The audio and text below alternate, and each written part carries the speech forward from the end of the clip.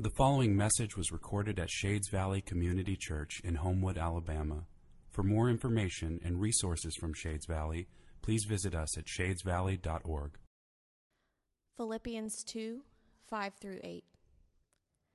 Have this mind among yourselves, which is yours in Christ Jesus, who, though he was in the form of God, did not count equality with God a thing to be grasped, but emptied himself by taking the form of a servant, being born in the likeness of men. And being found in human form, he humbled himself by becoming obedient to the point of death, even death on a cross. There is no deeper descent than the cross of Christ. Every step we take towards the cross feels like a downward journey into the very depths of darkness, wrath, shame, pain, and death. And Shades, such a journey feels odd for us because we've spent the last several months on a journey of joy. Like our series through the book of Philippians has been simply entitled Joy. Even the portion of it we've covered during Lent was called Pressing On, and it was called that because we were talking about pressing on towards joy in Jesus. But now, our upward ascent towards joy feels interrupted by a downward descent towards death, toward the cross. And yet, is this an interruption? Or is it essential? Like, even in the joy-filled book of Philippians, the downward descent of the cross is central because it is essential to joy. There is no joy without the cross of Christ. This is why central in the book, right in the middle, in the heart of Paul's letter to Philippi, he writes this, Philippians 2, 6 and 8. Christ, though he was in the form of God, did not count equality with God a thing to be grasped, but emptied himself by taking the form of a servant, being born in the likeness of men, and being found in human form, he humbled himself by becoming obedient to the point of death, even death on a cross. Like, do you feel the downward descent of the cross in Paul's words right there?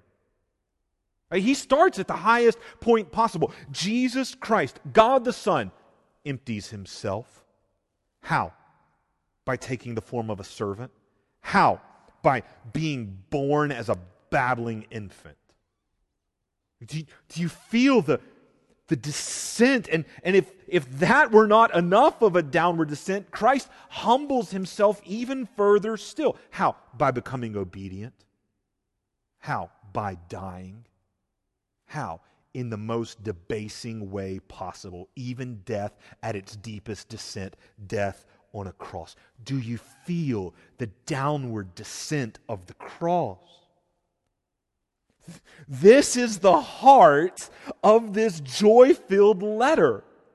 And it's no interruption. It's essential, for there is no ascent to joy without descent to the cross.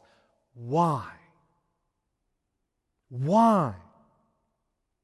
In order to answer that question, we've got to take the downward journey with Jesus to the very depths of darkness, wrath, shame, pain, and death. We've got to take the downward descent of the cross. Let's take it in 5 steps. First, the cross is a descent into darkness. The cross is a descent into darkness. Matthew 27 and verse 45.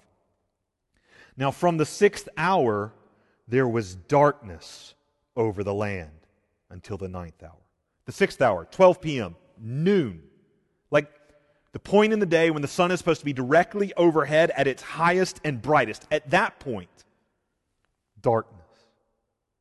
In Scripture, darkness can be a sign of God's judgment being poured out. Think about the plagues in Egypt. One of the plagues was darkness, God's judgment poured out. And this is happening in Jerusalem on a day when all the Jewish people are preparing to celebrate one of their greatest feasts, the Feast of Passover. The prophet Amos spoke about this exact thing occurring.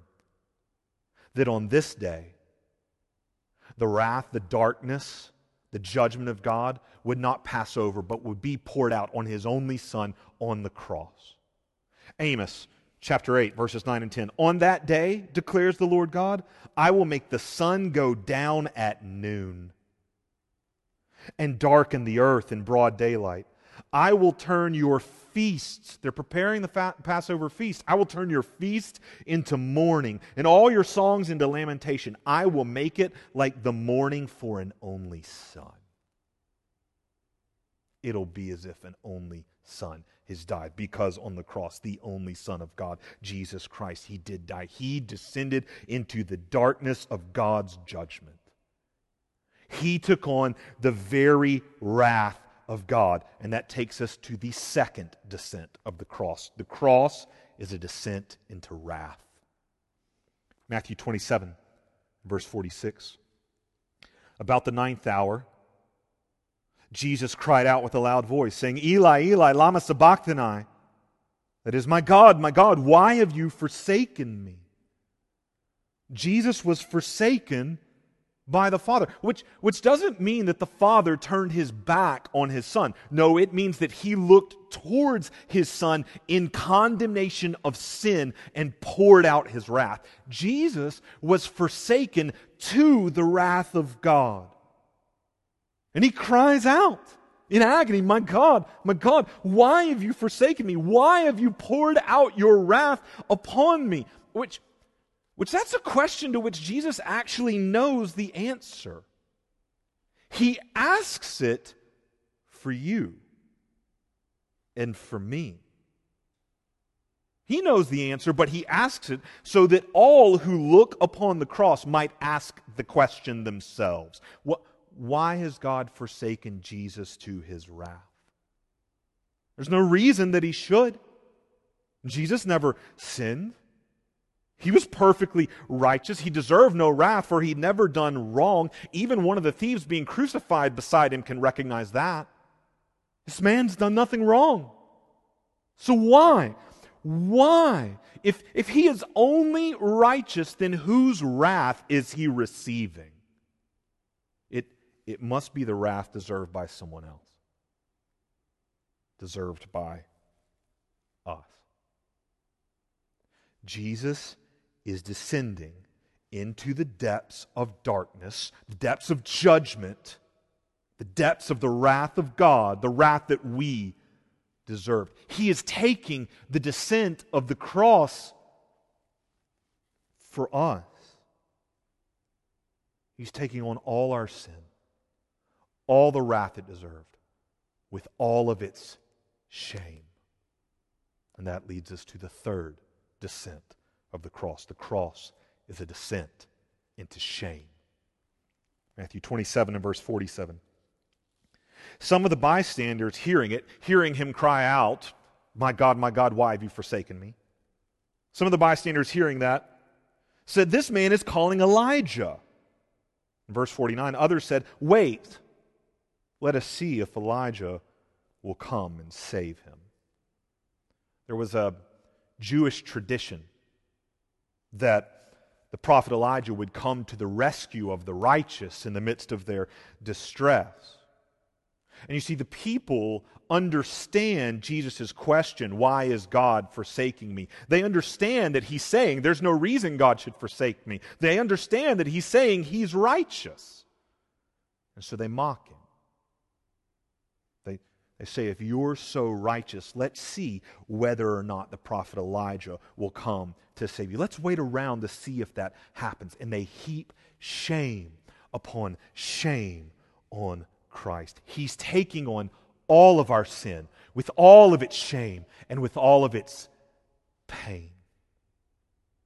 And that takes us to the fourth descent of the cross. The cross is a descent into pain. Verse 48. And one of them, that's one of the soldiers, ran at once and and took a sponge and filled it with sour wine and put it on a reed and gave it to Jesus to drink. This is not a kindness. It's cruelty.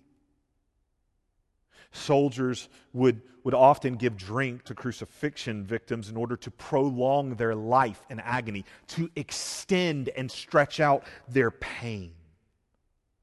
Upon the cross, Christ takes on all of our sin, with all of its shame, with all of its pain, and ultimately He descends into the very death that our sin deserves. That's the fifth and final descent of the cross. The cross is a descent into death. Verse 50. Jesus cried out again with a loud voice and yielded up His spirit. He yielded up His spirit. No one took His life from Him. He laid it down of His own accord for you, for me. Jesus descended into death so that we wouldn't have to. Shades, this is why there is no ascent to joy without descent to the cross. This is why the cross is not an interruption to joy, but is essential to it. Because without the cross, we would be condemned to descend into the darkness, the wrath, the shame, the pain, the death that our sin deserved. But we don't have to. Christ has done it for us. Christ descended into the darkness so that we might live in His light. Christ descended into the wrath that our sin deserved so that we might receive His grace. He descended into our shame so that we might be clothed in His righteousness. He descended into our pain so that we might know the greatest pleasure, having Him forever. He descended into death itself so that we might rise to eternal life in Him. Jesus took the descent of the cross so that we might know the ascent of joy. Shades, let's take that ascent right now, shall we? As we worship together on this, so as we sit in the darkness of today, as we sit in the darkness of this world, and as we worship amidst the darkness, let's do this. Let's take the ascent of joy in Christ. We can, because He took the descent of the cross. And our soul says, amen and amen.